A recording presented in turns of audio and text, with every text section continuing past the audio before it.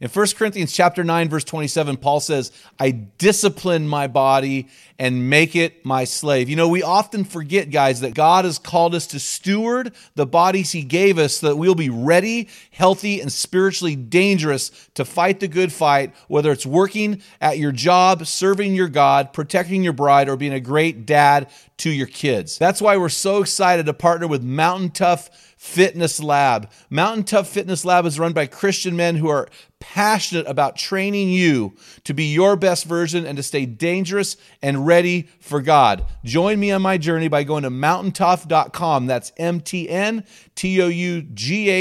and getting your free 6-week trial when you type in the code ARENA30. You won't be disappointed. Stay dangerous.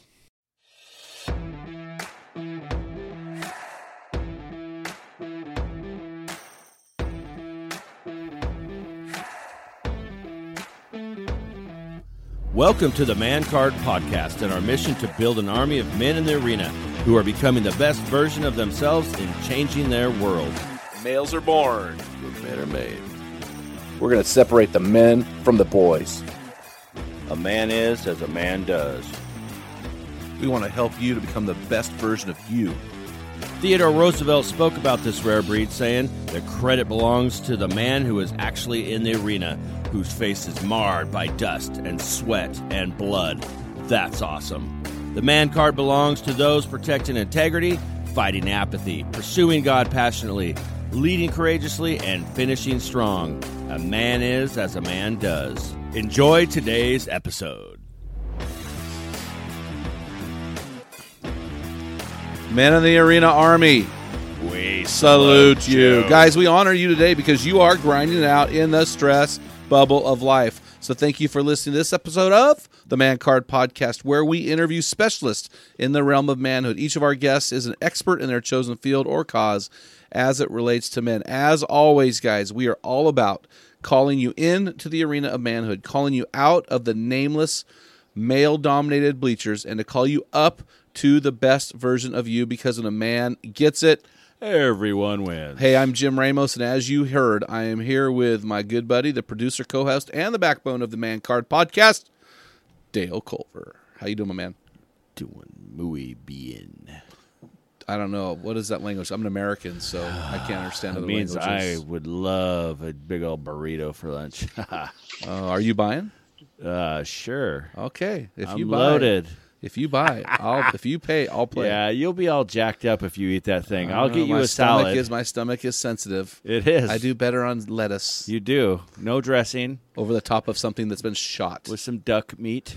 Any kind of meat. Yeah. I just ate a couple of duck sticks that were moldy. Did you see that? They've been in the fridge for like a month. I'm like, well, there's only 2 that don't have mold, so you those were offered me pretty one, good. too. It was like eating jerky. So. Hey, you know what? People are so afraid of meat nowadays. Who cares if it smells bad? As long as it's not green, it's good. Well, regardless, worst case scenario, you're going to lose weight. And if the green is growing on the meat, then I've had salad and a meat. It's like carne asada all at once. True story, bro. Do you got a man word for me today? I do. I'm gonna call it out right now. Okay, go for it. You're so obvious. I saw you look at the book. I just saw you. The book. Dude, the man word is rut. Honestly, is the man word rut? Honest to God, is the man word rut? No. What's the man word? And I didn't look at that. Oh, dang it! Jeez. It's not rut, really. I'm gonna hyphenate. Hold on, this I know what the word is. Okay. Is it show up? It is. It is. Nope. It's hyphenated though. Well, you could hyphenate. Okay. You hyphenate everything, just like your wife hyphenates her last name on top of yours. Oh, that hurt. Well, at least you. What's her maiden name? Well, at least I did when I got married. I didn't change mine. Can she have a maiden name when you married her when she was 12? Yeah. This is banter day. So hold on a second. What is her maiden name? What is her maiden name? Heather's maiden name. Her last name? Well, she thought it was Levitt. But she apparently was never really adopted. So, so we turned our marriage. We just uncovered your wife's brokenness. Let's pass. Cottrell, yeah, Cottrell. So Heather Cottrell. I think it was Culver? Cottrell at one time. Oh gosh. Yeah, okay. So wow. That just not dug really up sure. a lot of bones. A lot of dry bones there. So hey, so what's your man word? I think it's pretty cool of you to take Shanna's last name and be a Ramos. Oh yeah, that hurt That's right there. Pretty That modern hurt. of you. She actually paid me to marry. She actually paid me. I will pay to have that last name. That is a name of fame, All right. baby. So, Okay, sorry. man Go word. ahead. Man word is man up. That's not. Oh, I said it's hyphenated. I should have guessed that. I went with the obvious. I should have went with the less than obvious. Yeah. So you can't hyphenate man up. You can just say it real fast. We'll call it one Man up. word. Man up. There you Man go. up. Man up. So why is that your man word today? You know what? I was having a conversation the other day with the guy, and he's talking about needing a job. Pray for me to get a job. Well, apparently he was offered a job, but I had to get up really early.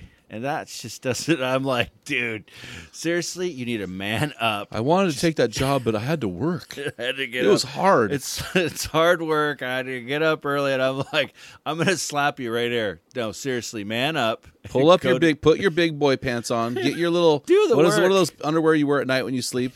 Your pull-ups. Oh, how would you know that? You wear them at night when you I'm sleep. a 5-year-old that Just sometimes teasing. needs them. Get your pull-ups off. Put on your big boy pants and be a man. Oh my man gosh. up.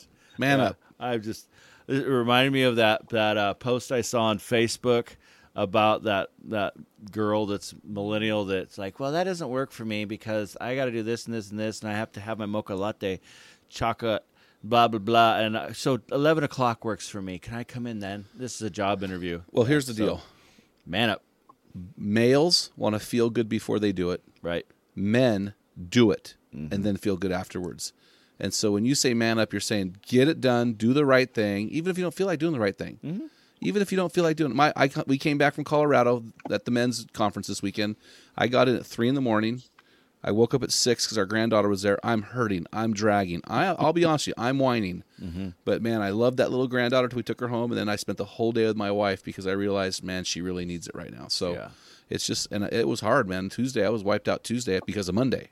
So, hey, man up, baby. So, hey, that's good. So, hey, want to encourage our guys again to get on the Men in the Arena Facebook page. We are 10,100 guys after 10 months. That thing is blowing up. It's great to have the conversations and see what's going on. But guys, remember, when you're posting, focus on manhood issues. We don't really care about politics or controversial issues. If you think it's a Pandora's box, it is. We won't approve it. So focus on the issues. Focus on asking great questions about manhood. If you've got a cool video or something about manhood, man, those are awesome. But let's be very careful to not venture into this land of controversy. It doesn't benefit anybody. It makes people angry. And, you're a lot tougher behind a computer screen than you are face to face. So let's just realize that. So, hey, I want to bring on our guest. And this guy is a big guy face to face, about 6'4", 275 pounds. How tall are you, Rex? 6'2". Oh, 6. You look 6'4" to me, man. I respect you that much. You must be a pastor. So no, he's not a I pastor. think no, you. Oh, yeah. I think he's yeah. 7 foot. I'm not a pastor either. So Rex is 59 years old. He lives in Glen Allen, Virginia, with his beautiful wife, Becky, for the past 39 years. And I say beautiful wife because you look at Rex. How could he not be married to a pretty woman, right? He is a good-looking man. He's been in the construction industry for 39 years. He founded Man Up Ministries, thus the man word that was hyphenated, in 2006. He's published 4 books: Living It Out of the Rut, Be Intentional, Just Show Up, Boot Camp, and man, it's one of his biggest accomplishments is 7 of the men from his Monday night men's group have spoken at Iron Sharpens Iron National Men's Conferences. So that's pretty impressive. His passion is helping men get out of the rut and helping churches launch ministries to men. He has 2 children, Brett, 31, Amanda, 29, 3 grandchildren, and 2 on the way. I want to introduce my good friend, Rex Tigner. How you doing, man? Hey, man. How are you? I'm doing good. Yeah, you do have a little accent there. Yeah, some of the guys that you have on the show might need a translator. So I did not realize that Virginia, now when I say Virginia, there's not a West and East Virginia. There's Virginia and West Virginia, right? Right. Yeah, I live in the Virginia, not the West. The Virginia. And so I didn't realize that is recognized as South. Yes. Yeah, we have all the statues down on Monument Avenue to prove it. You know what? I'm actually looking at my map, and you are pretty south. You are now West Virginia is beneath you, correct? West Virginia is above us. Is above you. Okay, so yes. Is that the green state I'm looking at, Dale? Yeah. Right now? West Virginia is up in the mountains. Okay. Oh, I'm looking. I see it now. Yeah. Yeah, that's still pretty high north, man. Anyway, well, we'll just take it as it is. So, Yeah, we're below DC, so we're good. man. Hey, Rex, we're gonna throw you in the rapid fire round. Are you ready for this, man? Let's do it. All right, here we go. Did I mess that up? Let me start that one again. I didn't give enough gap here, so let me start it again. Hey, Rex, we're gonna throw you into what we call our rapid fire round. Are you ready for this, man? All right, let's do it. Okay, so what I've chosen for you, man, because you are fast on your feet. I mean, you've got to come back for everything. And so I thought that for you, I would go the would you rather round. And only the brave survive this round. So, but I believe that you can handle it. I believe you've got what it takes. All right. Okay, here you go. I'm going to ask you would you rather scenarios. You tell me which one and why. Would you rather climb Mount Everest or skydive out of a plane at 30,000 feet? Skydive. Why is that? At least I know I'm going to hit the ground that way. Well, I'll tell you what, when you're 6'2", 275, climbing Mount Everest doesn't sound too fun, does it? No, it really doesn't. No. Hey, would you rather be invisible or have the ability to see through anything? I'd go invisible. Why is that? Then I could be in places that nobody would know and hear really what's going on in their lives. Ooh, that's good. I like it. I like that. Would you rather die for your country or live for a cause? Oh, wow, that's a tough one. Yep. Let's do both, because if you fight for the country, you are living for a cause. Oh, good answer. That's the way to pull it together. I like it. Hey, would you rather, now this one's getting really hard now. This one's going to be, would you rather die for your wife or die for a child? You broke up. Would you rather die for your wife or die for one of your children? That's not even a fair question. That is a fair Yeah, question. I know what I'd answer. Yeah. You can make another child. Not anymore. I can't.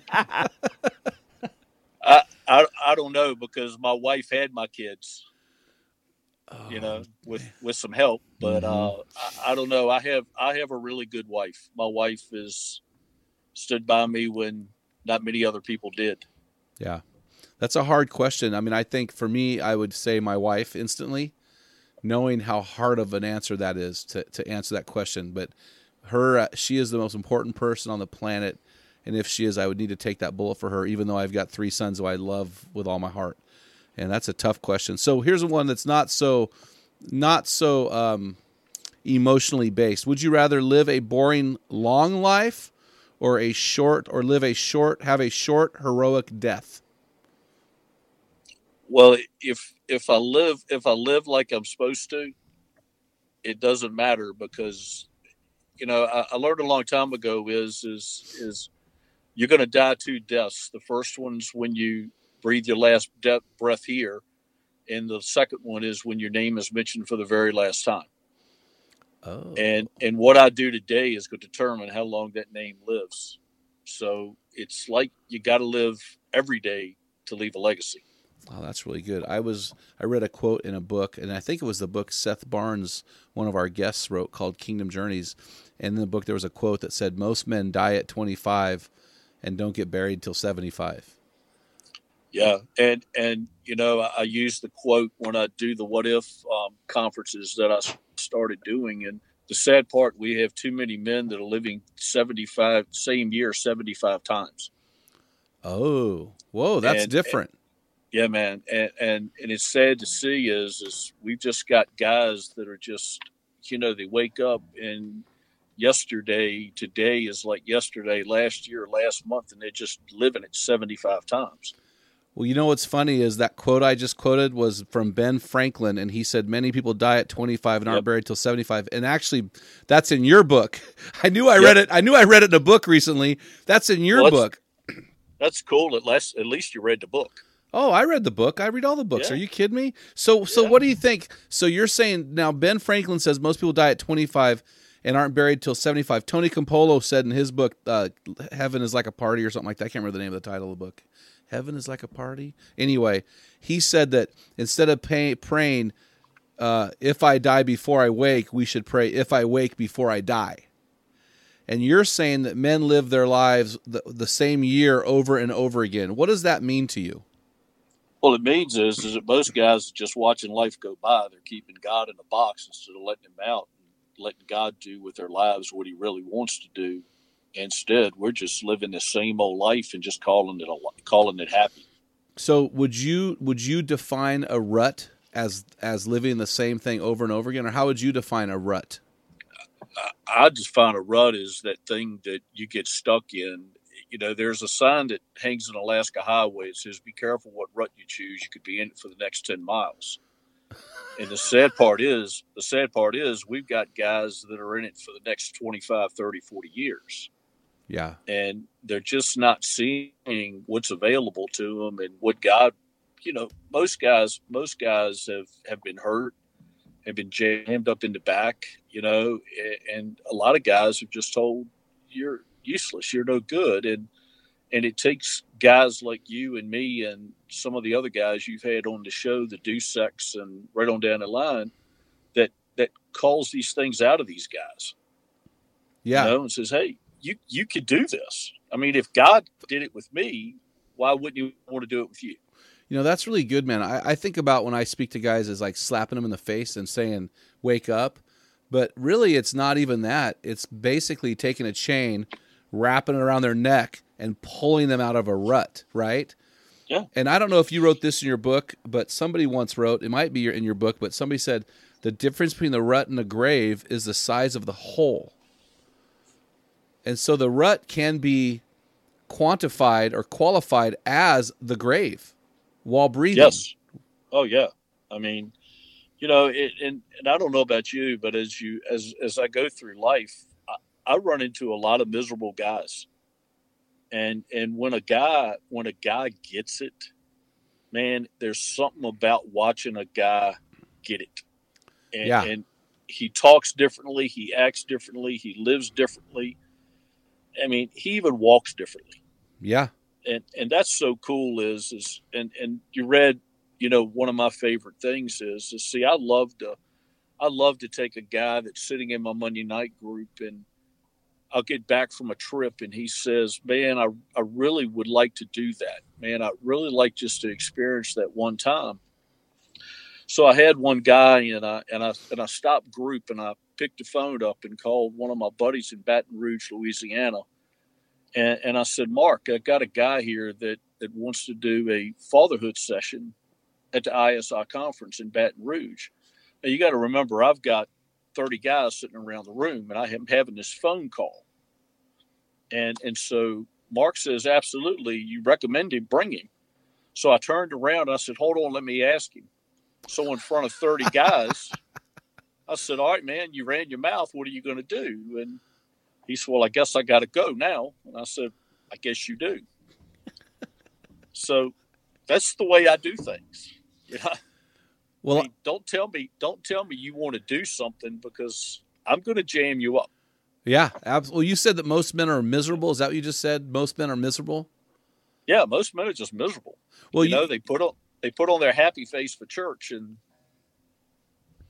go back to miserable. Well, you know, it's interesting that you say that because in page 3 of your book, Living Out of the Rut, you wrote this. After years of frustration and despair, I would call that misery, many people who may have been in ruts just like yours throw in the towel and settle for something far less than God's best. Many have given up on careers, marriages, even their faith. But the reason is always the same. It's much easier to stay in the rut than be free. So why do men choose to be in this death rut instead of be free? Why would they choose? Why would a man choose that? Hey, I want to back up, man. I wrote that, really? Yeah, that's good, huh? Wow, man, that's cool. Okay, all right. Yeah, you're not as dumb as you think you are.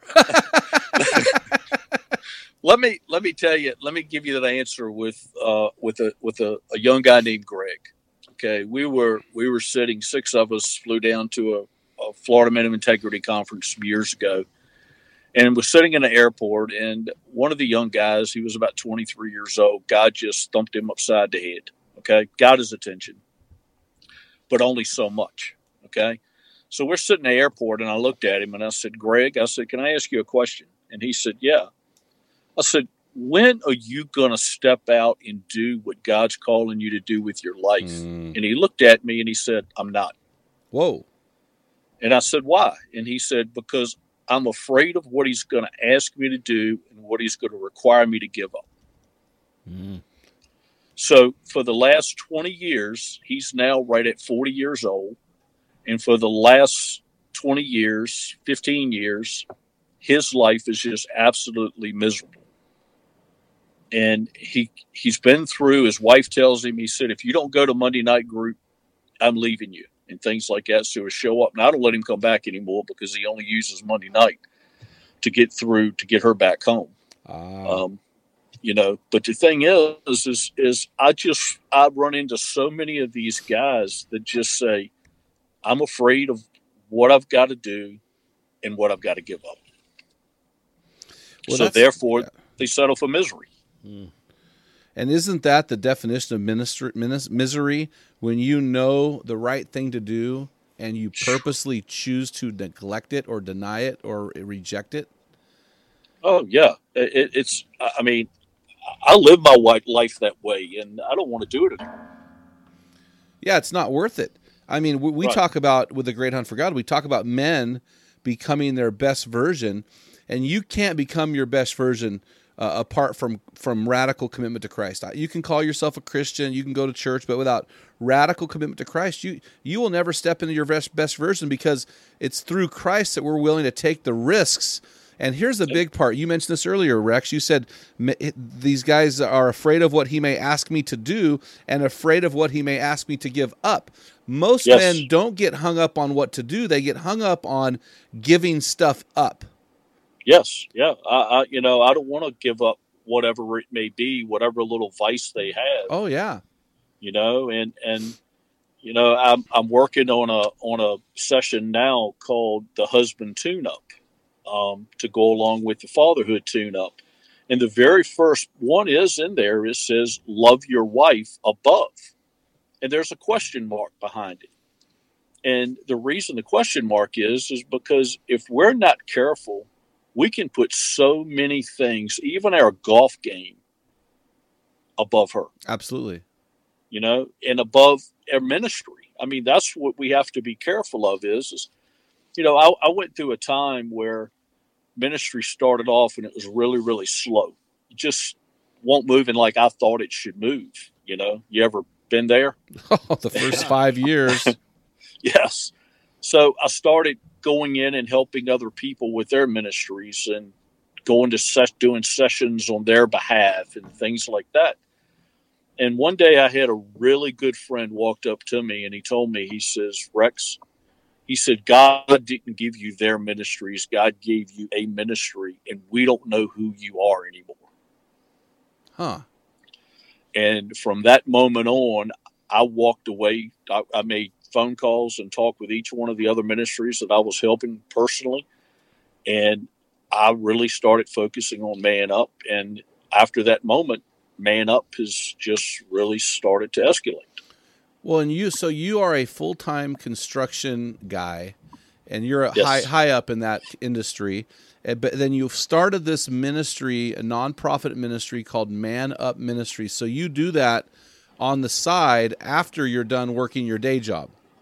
Yes. So, Yep. Which is very impressive, very, very impressive. And so give me a sentence here. What is Man Up Ministries? What's your mission? What's your vision and mission? My thing, I really believe the average guy is sitting on the side of the road. Like in my book, I talk about Bartimaeus. Yes. And he gets ready to rise up. And when he ggets ready to rise up, people around him tell him, hey, don't you know who you are? Don't you remember where you've been? Don't you remember your past? Don't you remember your junk? And most men sit right back down. And see, I want to help that guy. See, that's the guy that I love to get a hold of. And that's the guy that I love to walk through and have coffee with, because that's the guy, when he rises up, everybody that ever knew him, everybody that has ever seen him, and things start to change, they go, hey, what's happening? And that's when you get a chance to grab a hold of another one.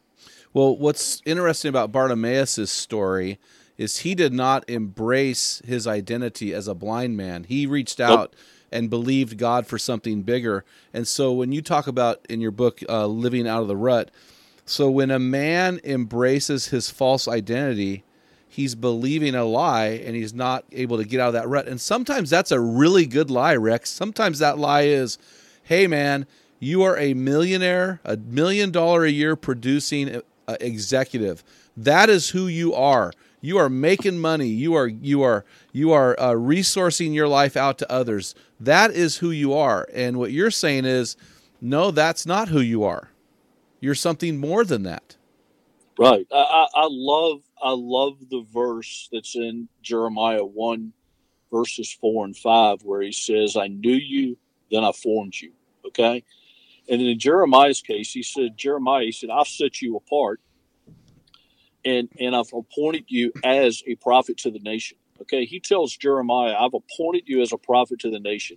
See, I believe God tells every man, I've appointed you to a blank, but most men don't want to fill it out, that blank, because most men don't want to take the time to figure out what that blank is. Well, and what I love about what you're doing, Rex, is that you have a full-time job and you're living out the blank, right? Yes. And so I think a lot of times our men get wrapped up and identify with what they do for a career. And for most men, what they do for a career is actually not the blank that God has called them to. Would you agree with that, or am I off on that? No, I agree 100%. One of the coolest things that ever happened is at the end of a session at the Iron Sharpens Iron or wherever I may be, I typically will get 2 or 3 guys who will come up and go, hey, what you talked about is really cool, you being a pastor and everything. And boy, I get to tell them, I said, no, they won't let me be one. But what I really do is I'm a construction inspector. See, I work 40 hours a week around a bunch of guys that cuss all day long and rant and rave, and what I'm doing here is just something that God said, hey, you need to go do this. That's my job. interesting. My job is just a means to the end to pay the bills, to keep the roof over my head. Don't get me wrong. One of the coolest things that happened is I had a guy that got a phone call on one of my crews that his mother was being rushed to the hospital, and he went and jumped in a truck to go, and he stuck it up in park, and he jumped out, and he says, hey, man, he said, would you pray for my mother before I leave? See, to me, that's what it's about. It's funny, man. I got back from this men's conference, and the way it worked out, I missed my flight because I fly standby, and I missed my flight, and so Dale and I were going home. He went home and got his ride home. I didn't have a car. So at 3 a.m, I called an Uber driver, and this is a great story. So this guy picks me up in a bright yellow Ford Fit. Is that Ford? Honda Fit. Honda Fit. And he's driving. Did he have man makeup on? No, he had a beard. He was a Marine. He had a hat. Dang. The guy that got out of the car was everything, the exact opposite of what you would expect to get out of a Honda Fit. So we're driving, and he starts talking about his marriage and sharing about his wife and how his wife's friends don't like him because they're Christian church people and they're just hypocrites. And he starts blowing up. He just starts blowing up these Christian hypocrites. And I'm sitting there just kind of saying, whatever, trying to nod off to sleep as he's talking. And it was so funny. About 5 minutes later, he got really serious. He goes, you know what I do? He goes, when I'm driving people in this car, you know what I tell them? I go, what? He goes, I just tell them. I just tell them, I want you to do something for me when you get home. I want you just to receive Jesus as your Lord and Savior. And I want you to trust him with your life. So here's a guy over here he's cussing the whole conversation, the whole drive home. So he's cussing the whole drive home. He's bad-mouthing these Christians, but he's saying, hey, man, I just want people to walk with Jesus. And I just thought, man, that is just so interesting how the language, and this guy does not go to church, how the language of men outside of the church is different from men inside the church. And I just thought it was really, and one of the things I'm going to be speaking about this more and more, speaking against this more and more, is what in the church is something I call intellectualism. I think intellectualism drives the church.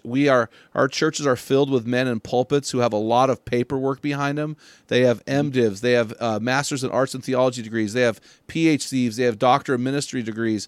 They are intellectual guys. And they think a lot about Jesus and read a lot about him, and they teach a lot about him, and those are all good things. But the problem with intellectualism is in the church is 99.9% of the men who attend churches do not engage in intellectualism. They are hardworking guys who are educated in their field, who talk the talk of men. And I'm afraid sometimes we don't talk the language of men in the church. We talk some other language. Right. We don't. The sad part is the churches have forgotten how to talk to men. Yeah. And this is what you're talking about when you're working a full-time job and you engage with the Man Card podcast. We talk the language of men, and people go, that's a little edgy. I go, well, why don't you go to a construction site sometime, or go get on a deep sea fishing boat with a fishing crew sometime, or why don't you go down to some guys laying concrete sometime and see how those guys are talking, and see how the believers are interacting with them, because the believers at the work site speak a language that may be a little bit off sometimes, but they're speaking a language to engage in the gospel with these guys. And this is what guys don't understand, I think, sometimes. But you talk about this a little bit in your book, man. You talk about 4 things that keep men in this rut. And one of those things is we keep God in a box. Can you unpack what that means? If I keep God in a box, you say in your book, I am going to stay in the rut. What does this mean? Oh yeah, the God in the box. It's funny because when I typically keynote, I'll walk up on the platform and I have a box under my arm, and I'll talk for 15 minutes with a box under my arm, and everybody's sitting there going, "What in the world is a box?" And see, that's what I did is I went back to church and I carried God in my little box. The music would start and I would peel a little top open, a little bit of God out. Music would stop. All of a sudden, the pastor would say something. I'd peel a little bit of lid out and a little bit of God out. I'd get back to the trunk and I'd back to my car and I'd throw my box back in the trunk of the car until next week. And then one day, all of a sudden, is God said, if you really let me out of the box, I can do more with your life than you can.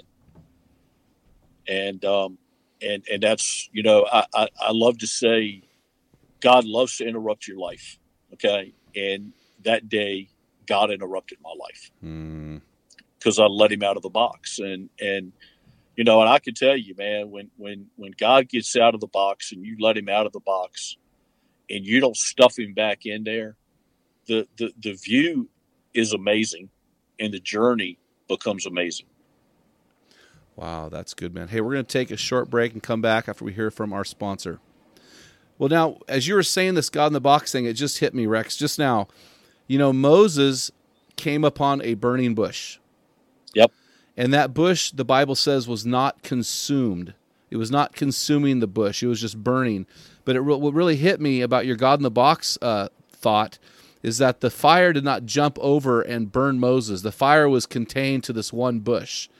And God tends to do that, right? He tends to sit there and burn, and we can see it, but unless we actually approach it, or unless we actually pull the box apart, God will, in his sovereignty, stay in that one area because we will not allow him beyond that. And it wasn't until Moses said yes that God really used him historically, right? Yeah, yeah. Well, the amazing part to me is, you remember when the disciples were in the boat and Jesus had already said, let's go to the other side, and he comes out walking. Well, one of the Gospels said that he was about to pass them by. Yep, I remember that. Mm-hmm. Okay. So what that tells me is that he'll let you fight that storm and fight it and fight it and fight it until you invite him in. And it's the same way with the box is he'll sit right there in my box and be ready for whenever I let him out. And like I said, when you flip open that lid and God comes out, God grabs a hold to your life and he starts doing things that only people can write about and only you can write about. So why do we as men, and I personally, and maybe I'm wrong, Rex, I personally think this is more difficult for men than women. I think it's easier for women to let God out of the box than men. Maybe I'm wrong, but it seems to me that that's the way it is. Why is it so difficult for a man to let God out of the box? What constrains God to us? Well, I think nobody is, one of the things that I run into a lot is the father wound. So we talk about God and how much he loves us and everything else. And then you're dealing with a man that had an earthly dad and he didn't care nothing about him. And he's asking himself, he says, how can this guy that I see every day, he can't stand me, but the one that I can't see every day, he loves me. I don't get it. So that's one of the comparisons that I see, that one of the life battles we have to help a guy understand is that your identity is not found in your dad or where you came from or your past. Your identity is found in what your daddy in heaven says. Yeah. Yeah. You know, and so when he understands is that God loves to take imperfect people and do perfect things with them. He grabs a hold of it. You know, I've got a guy that's going to be going to the New York ISI with me, and he is one of the best granddads, man, you will ever see. I mean, the dude is all over it. And, you know, and he was sitting there and he was telling me, he says, tears running down his face. He said, I just would love to share with other granddads the things I missed out on and how things turn around in a moment. So he's going up there and he's doing a grandfathering session. Man, I mean, I can't wait. It's going to be amazing. And so here's a guy for 60 years, lives in a box. Interesting. And all of a sudden, it changes. You know what I've found, Rex, and I don't know about this, but I know women tend to trust, will choose trust over fear. Like if my wife is afraid of something and I say, honey, just trust me, it's okay, she just will jump in headlong. But a man seems to be paralyzed by fear more than women, to me. And so for me, I know my experience as a follower of Christ and watching other men is fear keeps God in a box because we don't know what he's going to do when he comes out of that box. And so I agree. So fear seems to be a big motivator to keep guys in a box. But that goes to the second thing you talk about in getting out of the rut. So you talk about this thing called stinking thinking. You know, how we think keeps us in the box. Walk me through why you chose that phrase. Well, the thing is I really think there's power in words. Yeah. And the sad part is a lot of us are defined by this thing called labels. Okay. Some we give ourselves, some other people give us. And the labels are only going to do three things. They're going to define you, drive you, or destroy you. Okay. And so with those labels, you've got to word your way. You've got to get that stinking thinking out from behind you and start allowing those labels and those words of other people. I sit before a board of pastors one day, and I've always had a simple view of the Bible. I think that once you start to see your life and yourself in the Bible becomes really alive. Okay. And I sit before a board of pastors one day to get my minister's license. And they told me that I was not biblically sound enough to get my license. You weren't intellectual enough.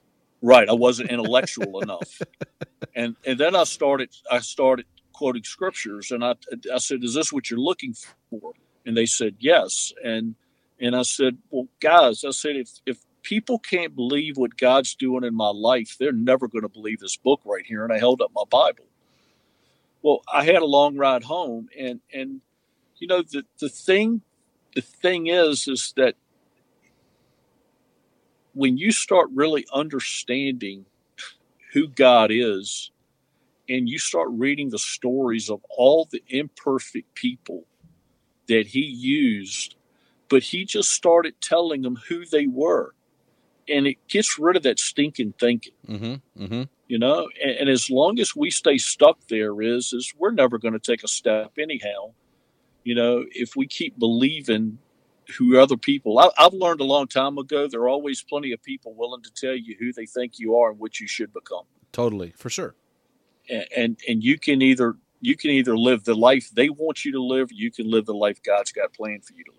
Well, and the problem with that statement, Rex, is usually those people that tell us that are our parents or people that we respect. Wow. We don't care about the jackass down the street telling us that, but we care about when mom or dad or a coach or a teacher tells us that. And you know, you said something really interesting. Once I'm labeled, I can do one of three things. I can let it, 1, define me. I can let it, 2, drive me, or I can let it, 3, destroy me. You know, I would say drive is a good one, but the other 2 are negative. And so often we allow these things to define us. You know, I'm not smart enough. I'm not strong enough. I don't look a certain way, right? And what we tell men, Rex, and I know you agree with this, is a man looks like a lot of things, man. He can be a construction worker. He can be a poet. He can be a Democrat. He can be a conservative Republican. He can be an artist. He can be a metalhead at the gym, pounding weights. He can be a hunter. He can be a tree hugger. He can be all of these things, because at the end of the day, a man is as a man does. Yep. But what happens is we say, no, this is a man, or because you're this way, you can't do this. And what we do, as soon as somebody says that, they put God in a box. Yep. And when those guys told me that I was not good enough to get my license, I got in the car and I was riding home, and I was rejected. I was just totally rejected, because I listened to the voices of the other people. And I later found out is what I thought was being rejected, God was only redirecting me. Ooh, rejected versus redirected. Right. And I tell you what, I mean, now I fully get that I'm not called to be a pastor of a church. I'm called to help men who hung on junk, who are stuck on the past, who have walked away from families and things like that. That's who I'm called to. That's the guy. People tell me, you need to really get in front of pastors. I'll be honest with you. I don't really care about getting in front of pastors. I want to get in front of a guy that is hurting, that says his life is crumbling down, and I want to watch it. We were talking, you're going to Burlington this year, I believe, to keynote. And I did Burlington a couple of years ago, and I did the God in the Box. And there was this young man sitting on the front row, and he, after I was done, I put the box down on the platform, and this young man couldn't take his eyes off of that box, and I noticed him when I was talking. At the end of the session, I walked off the platform, and he's standing there, and he's still looking at the box in the closing song. I walk over, and I pick up the box, and I hand it to him. And I tell him, I said, it's your time to let God out of the box. That's good. It was amazing. The guys around him, man, he huddled up. He broke. I saw him last year. He said, God's out my box, man. Man, that's powerful stuff. That is powerful stuff. Yep. Well, and you go on in your book, and I thought this is really interesting. You said, you have this keeping God in a box, which really, if we keep God in a box, it leads to stinking thinking. But then our stinking thinking moves into this third thing you mentioned called a fuzzy focus. Now, I wrote in parentheses, I call this brokenness. When I do not have the ability to focus on the things that God wants me to focus on, there's a brokenness in me I need to adjust and fix. When you said fuzzy focus, what did you mean by fuzzy focus? I look at the Jim Ramos, okay? I don't speak like Jim Ramos. I look at the Crawford Loritz. I don't speak like Crawford Loritz. I look at the Tony Evans. I'm not a Tony Evans. And sometimes we see those people like that, and it starts to cloud our focus of who we really are and who we're called to reach and who we're called to become, even more so. And that's I guess you could say that's one of the pitfalls of doing this is you're around all these people, and then we made a joke earlier about my accent, and the funny part is there are places I go, I do need a translator, but what I'm saying is we can listen to ourselves and try to become things we're not, instead of listening to God and become who we can be. That's so true, man. I mean, I am not. I do a couple things pretty good, but I am so far removed from the details, and I get around. If I don't have detailed people in my life, I'm sinking. I'm a sinking ship. And so I look at people and I go, God, why don't I have that? Why can't I crunch numbers like that? Why can't I see these details? Why can't I paint the world with small strokes? Why does my painting look like a stick figure? You know what I'm saying? Mm-hmm. And yep. God is saying to every man today, you be you. Yep. There's only one of you. You be you. And you know what I do, man? People make fun of me. I get teased all the time, Rex. And you're one of the guys that teases me, by the way.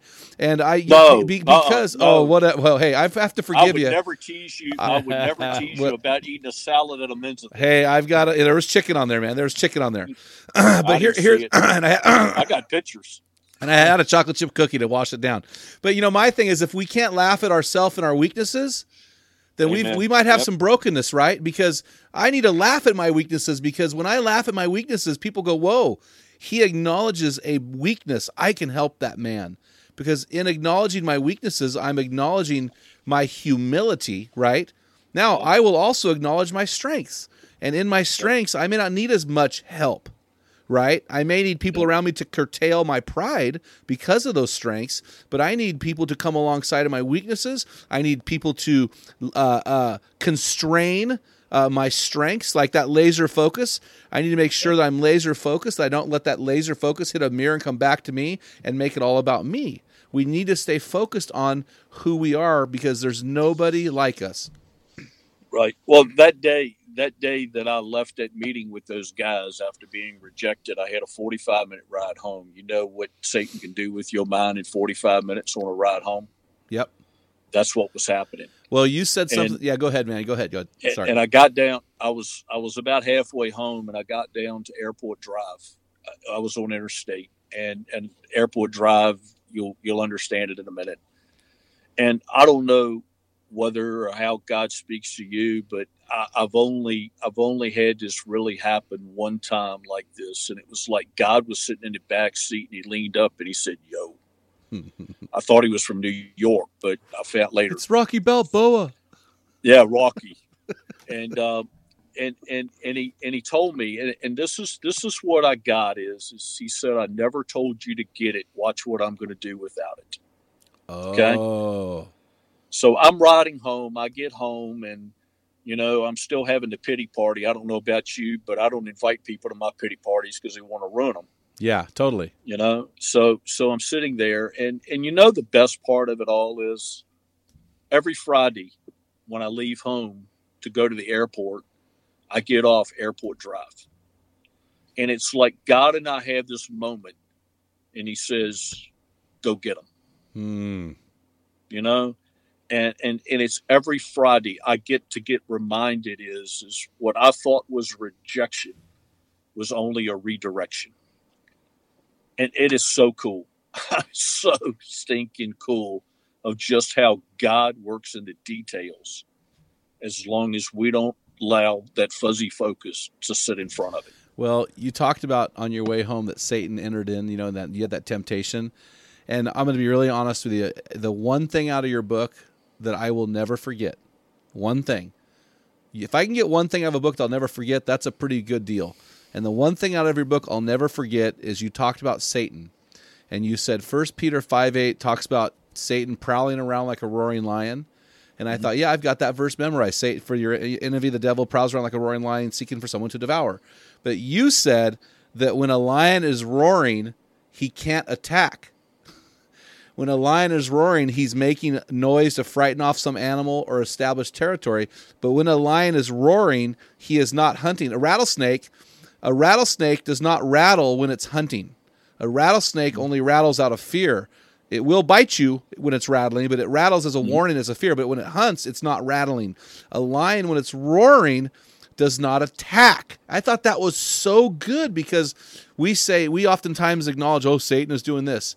Well, if you see him doing something, maybe he's not doing anything except for roaring and making noise. Yeah, he's just loud. Yeah, I thought that was really good, man. So I really thank you for stealing that from someone else. Yeah. Hey, I've learned copyright means copy it right. Oh, you know it, baby. The art of originality is not revealing your sources. If you ever hear me speak at Sharpens Iron Conference, and I say, man, when that devil's roaring, he's just making noise. Someone once said, or if I say, I've been thinking, when that devil is roaring, you just go, Tigner, you just go, hey, copyright, baby, copyright. Yep. Come on, man. Let's have it. Come on, man. Yep, hey, so I want to breach a subject here, and we breached it briefly, but in your book you talked about something, and I'd like to camp on this as long as we can. And we don't talk about this as men. In fact, I call this the great unmentionable among men. And no, it's not masturbation. It's fear. You said in your book, man, you said faith can move a mountain, but fear can create one. And you talk about the God in the box, man, I just go back to men and our fears. We are just Yes. so afraid. And I think our counterparts, I shouldn't say counterparts, our partners in crime are women. They don't struggle with the fear. Now, they struggle with insecurity. Like I've never struggled with, like if I can tell you, I go, oh, Rex, man, you're just an ugly guy in a blue shirt. You'll be like, hey, screw you. You're an ugly guy in a black shirt. I'm like, ha, funny. Man, I tell my wife that, oh, you're just an ugly girl. Ah, because they're very insecure. Yep. But for men, if I tell a man you don't have what it takes, in fact, John Eldredge says this is the question guys ask: do I have what it takes? If I challenge your fear, now I've declared war on you, because we don't like to talk about fear. So I want you to talk me through fear and how it relates to men staying in a rut. Well, the first thing is we fear usually three things in fear. Okay. The first one is fences. What are the barriers? What are the barriers do I have to deal with? What are the barriers do I have to go over? What are the barriers in front of me? How is my past? How is my past going to affect my future? All of these things. So we have the fear of fences, is the barriers. Then we have the fear of faces. Oh, okay. These are the people that we can see as we get ready to step out. These images pop in our mind of those people who are going to tell us no, who are going to put us down, who are going to tell us we can't. See, I learned a long time ago is everybody who's never done nothing is always willing to tell you how to do it. Teddy Roosevelt. It's not the critic who counts. It's the man in the arena. Man, I mean, I can't tell you how much free help I've had. And you put help in quotations, I hope. Yeah. Oh my gosh, it's amazing. And so we have the fear of fences. We have the fear of failure. I mean, the fear of faces, and then we have the fear of failure. Okay. And fear of failure. Yeah, the fear of failure, man. What if Yeah. What if it don't happen? What if I got to face all these people, and sometimes God will always put you to a place is where he gets you to a place to where he can stop you so he can refocus you to get you to restart again. But the sad part is most of us don't stop. We keep plugging through and trying to do it on our own, and it just digs the rut deeper and deeper and deeper, and the failure gets bigger and bigger and bigger. And I've learned one thing is that the difference between failure and succeeding is one more try. Whoa, that's profound. And sometimes is you just got to do it one more time. You got to try it one more time. That's why you've got to stop, refocus, and restart. But you got to have a plan. And I'm one of these guys. Okay, I tell guys, whatever that thing that God's stirring in you is everything always starts with a concern. It's what are you concerned about? What is that thing that lights that fire in the middle of your chest? How can you take your concern and turn it into a cause? See, when you can turn your concern into a cause, then it becomes a for real dream. Then it becomes a vision. But the problem is the third C. It's this word called commitment. See, most men will commit to not to committing to anything. Yeah. So when you are willing to take your concern, turn it into a cause, and you're willing to commit to it, failure is not even an option. Yeah. But when you're not willing to commit to it, there's always a chance for it to stop, for it to freeze, And then here we go again. We see the barriers, we see the faces, and all of a sudden we're looking at fences, and we just don't want anybody to know. Well, we see the faces of those who you call dream stealers. Yes. Oh, yeah. And I thought this was really good in your book also, you said. And it's funny because the area, you're talking about fences, faces, and failure. That thing, that concern, that cause you call it, that cause that we will be called to usually goes back to some incidents in our life where we experience a failure. And you wrote in your book, your mess, God wants to get, we do acknowledge our mess so God can give us our message. Yes. And our message usually comes out of our mess. And I thought that was really good. But when we have a mess that's becoming a message, That's when we hear those faces telling us we can't. Well, you can't do that. You are that. Or Right. those barriers. Well, you can't do that because you don't have that intellectualism, or you don't have that piece of paper, or you don't have that education. And then we start talking about this failure, and we start digging the hole in that rut because we start saying, well, what if? What if? What if? What if? We get paralyzed by the what ifs in life. Yeah, you remember the story, and this is one of the most eye-awakening things for me. You remember the story of Samuel goes to Jesse's house to anoint a king. All the brothers come in. They didn't even invite David in the house. Yeah. His whole family did not even see what was inside of David, but God knew. And we have a lot of men today is that people don't even see what's inside of them, but God does. And as long as you fear failure, you're never going to get out of the box. You're never going to let God out of the box, and you're never going to step into your kingmanship or whatever your appointment is or your call is. You're never going to step into it because you're going to always fear, what if I don't?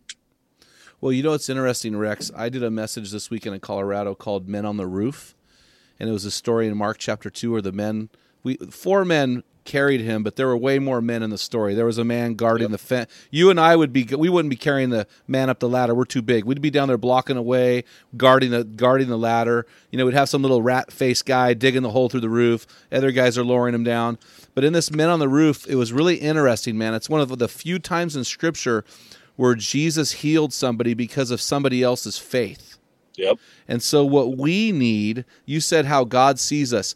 We need to have people in our life, and we need to become the kind of men ourselves who see people the way God sees them.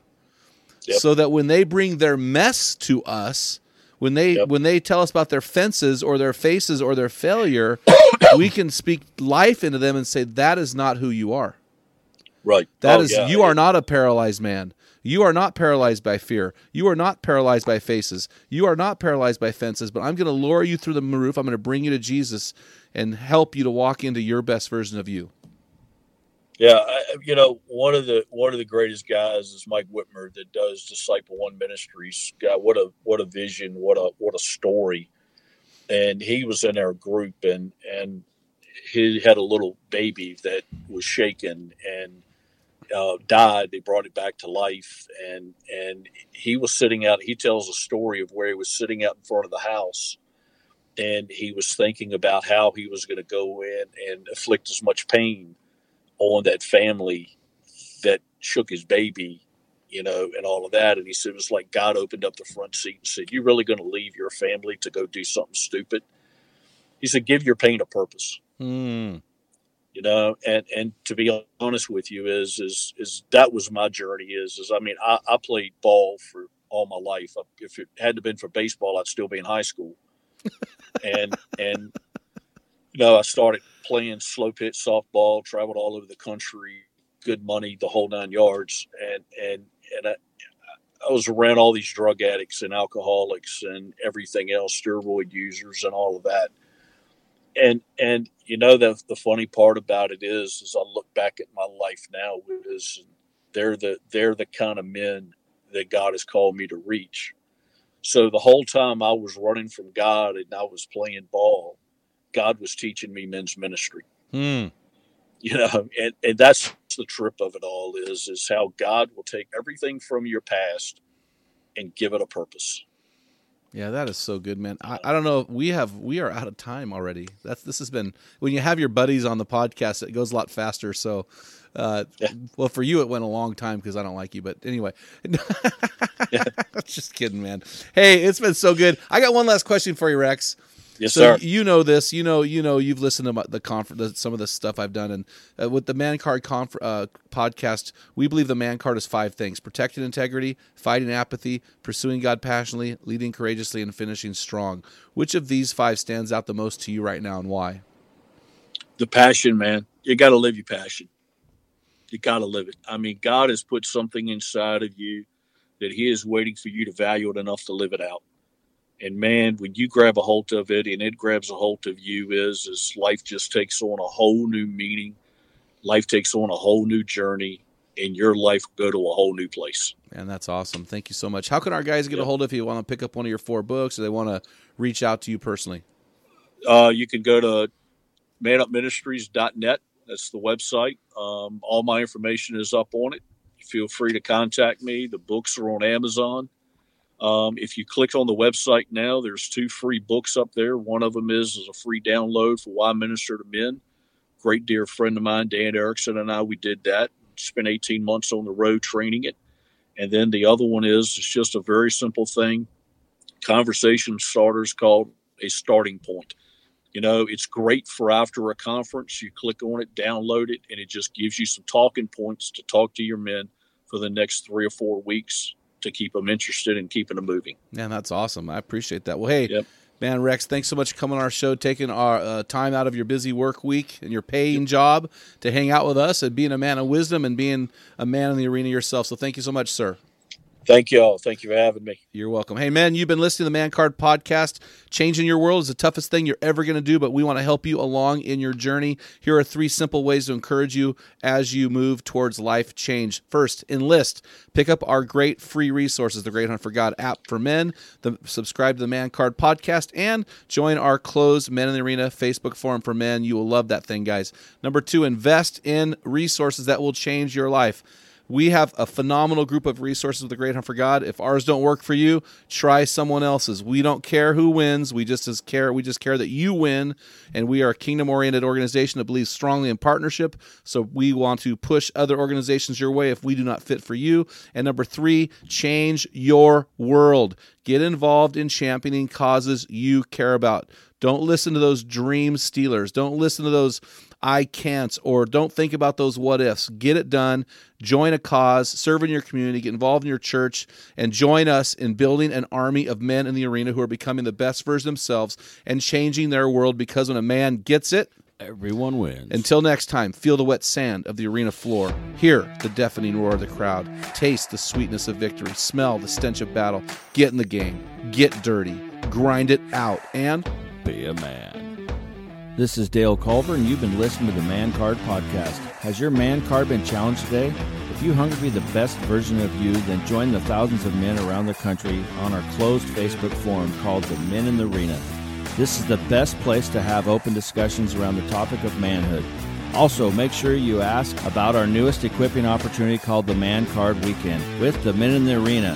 Let us inspire the men of your organization to become the best version of themselves today.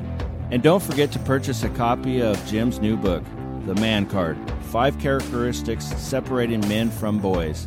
This is the best book out there that defines what a man is and does. In it, Jim combines his master storytelling abilities with his no-holds-barred style, distinguishing between men and boys. If you want to keep your man card, then pick up a copy of this life-changing book today. Simply go to the Great Hunt for God app or mancardpodcast.com and pick up a copy today. Thank you for listening to this episode, the Man Card Podcast. This is Dale Culver signing off. Until next time, join our army and become the best version of you. Get in the arena, let the world feel the full weight of who you are. Grind it out, be a man.